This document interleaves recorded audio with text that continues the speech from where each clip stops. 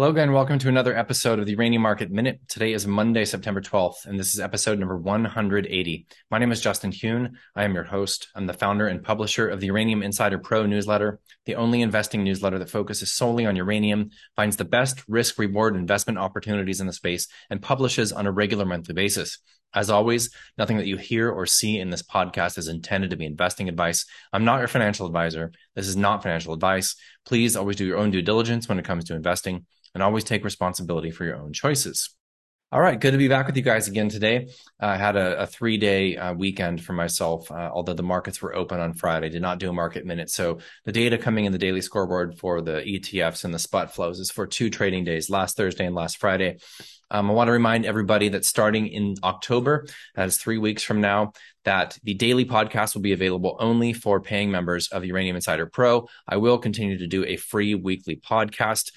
Our members webinar, which we will announce in a bulletin tomorrow, will be next week, and we have an awesome guest, and I'm very, very much looking forward to this month's webinar. So if you are currently a member, look out for that email, and I hope to see you there live. If not, you can watch the replay, which will be available in the member section of our website. If you are not a member and you want to try us on, we do have a quarterly option, and I think that you will find immense value in all that we do, especially these monthly webinars, and especially this one. With all of that said, going forward, like I said, I will be continuing doing this free once per week for anyone who does not want to become a member. So either way, options exist. All right, why don't we go ahead and jump right into the daily scoreboard here. Spot price of uranium, $52 a pound mid-market, up about 75 cents from the last market minute, which was the last Thursday. Over the last 2 days of the last week, Spot purchased 200,000 pounds of additional uranium. And over the last 2-day period, they issued 918,600 new trust units, taking in 11.9 million of new money. Spot appears to be back. Now, we're not seeing massive days like we've seen in the past couple of days this year, a number of days last fall where they raised 70, 80, 90 plus million dollars in a single day, bought north of a million pounds in a single day. Now, not only do I not believe there's sufficient liquidity in the spot market to allow for that level of purchasing without massive increases in the price, but we're also still in a bit of a risk-off situation for the markets, generally speaking, although we have seen a substantial improvement in the uranium market with a lot of the stocks in the space up 30, 40, even 50+% since July, since the lows of July, when I was pounding the table and we were back at valuations of the same level relative to the commodity as the beginning of the bull market. All right, let's see, on Friday, spot closed to a minus 0.55 discount to NAV. That NAV is certainly shrinking and remaining so, which is a very positive sign. Today, spot sold down a little under 2%. And the spot price actually moved up and then pulled back slightly. So we're probably more like a 2 to 3% discount to NAV here. So starting to expand a little bit, but relative to a month ago, 6 to 8 weeks ago, where we had 10% consistent discount to NAV north of even 15, 16, 17% at the extremes. That was a clear and obvious buy signal, in my opinion, when you get to those extreme discounts to NAV, if you believe that the spot vehicle is not quote unquote broken and risk will come back on into the sector and into the vehicle itself. I mentioned before that spot is 80% owned by institutions. So when institution money comes back, starts putting some risk back on the table, buying energy and staying long here, they're going to go after spot. And we know what happens when they do in size. Okay, spot now holds 58.6 million pounds of uranium. Total NAV of the Sprott Physical Uranium Trust now sitting at $3.05 billion. Cash in its treasury is a very low 17.3 million. In my honest opinion, I think that Spot believes that inflows will continue here. That's just what I think, the signal I'm getting from that low amount of cash. For year to date, since the beginning of the year, Spot has acquired 17.2 million pounds of uranium. They've raised over $900 million in new capital. Just a massive addition to this thesis and to the space in general. All right, turning to the ETFs. URA over the last 2 trading days increased shares by 300,000 shares. URNM increased by 25,000 shares. The new issuances between these 2 ETFs gave rise to around 7 million in mandated buying. The joint assets under management for URA and URNM now comes in at 2.9 billion. right around 500 million lower than the mid-April high. So we are clawing our way back. That was a all-time high, or at least a multi-year high, all-time high for URNM, multi-year high for URA back in April, a joint AUM of 3.4 billion. And yes, the sector made higher highs, generally speaking, in the autumn of last year, but we continued to see inflows into the ETFs. All right. So Thursday last week had a strong day. Friday was a bit of consolidation. Today, trickling slightly down across the board, taking a little breather here. On that note, let's go ahead and take a look at the charts. URA trading down 0.71% on the day against a pretty strong tape for the S&P up over 1%. Volume declining on the pullbacks. This is what I like to see. I've mentioned this over and over. I like to see increasing volume on the runs in the stock or in the sector and decreasing volume on the pullbacks. It's exactly what we're seeing here. Very, very nice to see. URA now trading, closing well above its 200-day moving average, which is attempting to flatten out here. The rising 50-day and 20-day are relatively steep. We still have this big gap down here at 2033. Will it get filled? You know, these things don't always get filled. But if we go risk off across markets and the spot price takes its time on its next run, we definitely could see a pullback here. And if we did, that would be a place that I would be looking to get aggressive. URNM relative to the commodity itself, to the spot price of uranium, down slightly today with a spot price relatively flat on the day. Also have the gap right around the same time frame, declining volume here. This also, relatively speaking, making a nice recovery as we work our way back up, ideally to previous highs and beyond in the coming years for the basket of miners relative to the commodity, which also should be an uptrend. Cameco, this is a very, very strong stock right now. Low volume pullback, down barely, actually up on the day, with some nice dip buying. I would like to see this consolidate a bit, maybe a pullback or let the 20-day catch up to it.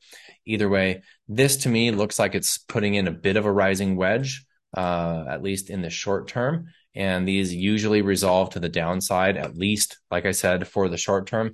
I would welcome that. I think a little consolidation, a little breather here would be healthy for the stock and the sector. URA relative to the S&P down decently today, 1.75%. As I mentioned, the S&P was up 1%. This is also looking like a bit of a rising wedge. And maybe today was a slight breakdown of that rising wedge.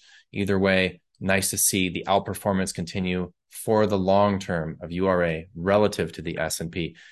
Just out of curiosity, why don't we look at a weekly chart of this thing? I like to zoom out on these. I definitely would like to see a big breakthrough this trend line, and I would like to see that this year. And as I've mentioned before, the market always gives me what I want. Looking at the Sprott Physical Uranium Trust, let me go back to the daily chart here. Like I mentioned, this looks like a rising wedge to me, and maybe today was that first breakdown. Well, we see a bit of a reset. We're seeing that now with the Sprott Physical Uranium Trust chart, the 20-day breaking above the 200-day, the 50-day, shortly there behind the 200-day, actually rising on the spot chart, which is nice to see. This is a very, very nice looking chart. Now, you can chart this all day long, and you can grab some significance from that, but ultimately, considering that it trades most of the time in a decent, let's say a decent range close to the net asset value, this chart essentially represents the spot chart, and we expect spot to go much, much higher and potentially very soon. So pullbacks and deep discounts to NAV on this vehicle are absolutely opportunities that should be taken advantage of. All right. So last week we reported on a couple of positive developments in the uranium space, in the nuclear space, I should say. One of those was the new Prime Minister, Liz Truss of the United Kingdom. Her first day in office addressing the need for expanding energy and energy challenges facing the UK. We need more nuclear, verbatim. Also, that B of A had issued a research report, including the following language: why we're ever more positive in nuclear, not a renaissance, but a clear new day. It's obvious that we were seeing a sentiment shift. So now what are we seeing? The Biden admin asking for an additional $1.5 billion for ensuring the U.S. has reliable LEU and HALEU supply. So the U.S. is recognizing the crunch here with non-Russian enrichment. And obviously, they are certainly familiar with the fact that U.S. utilities and EU utilities continue to receive deliveries of Russian uranium, Russian enriched uranium specifically.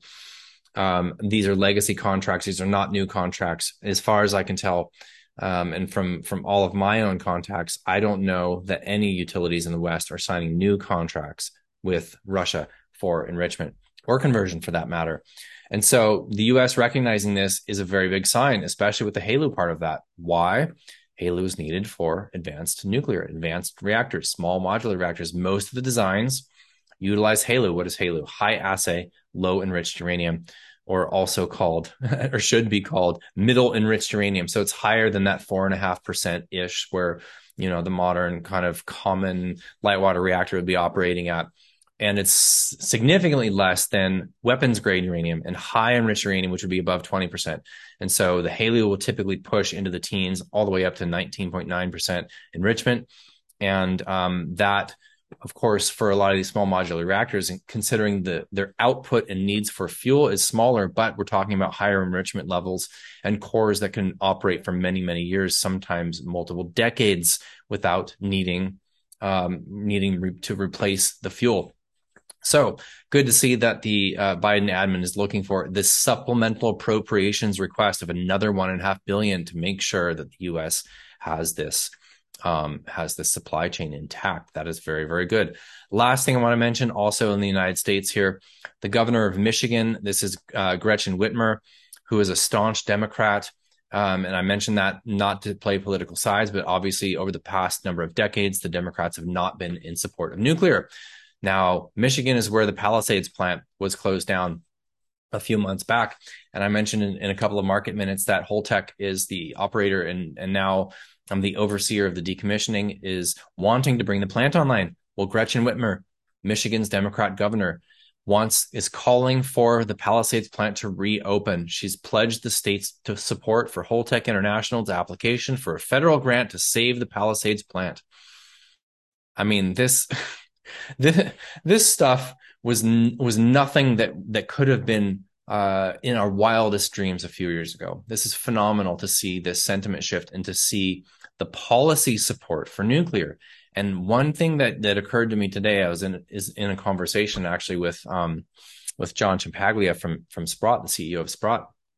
And he's mentioning, you know, the institutional investors are taking note of the policy change. And if you're managing money on an institutional level, when you see these actual official changes to policy, that significantly de-risks the investment thesis, right? So it's obviously very volatile to begin with.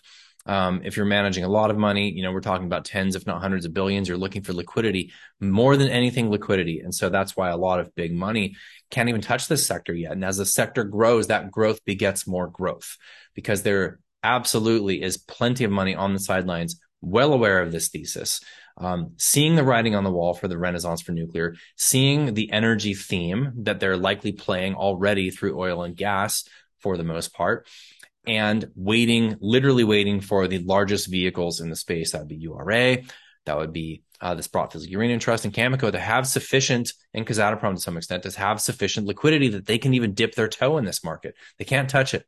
If you're managing, you know, $50 billion, you can't touch the uranium market because your AUM is larger than the uranium market.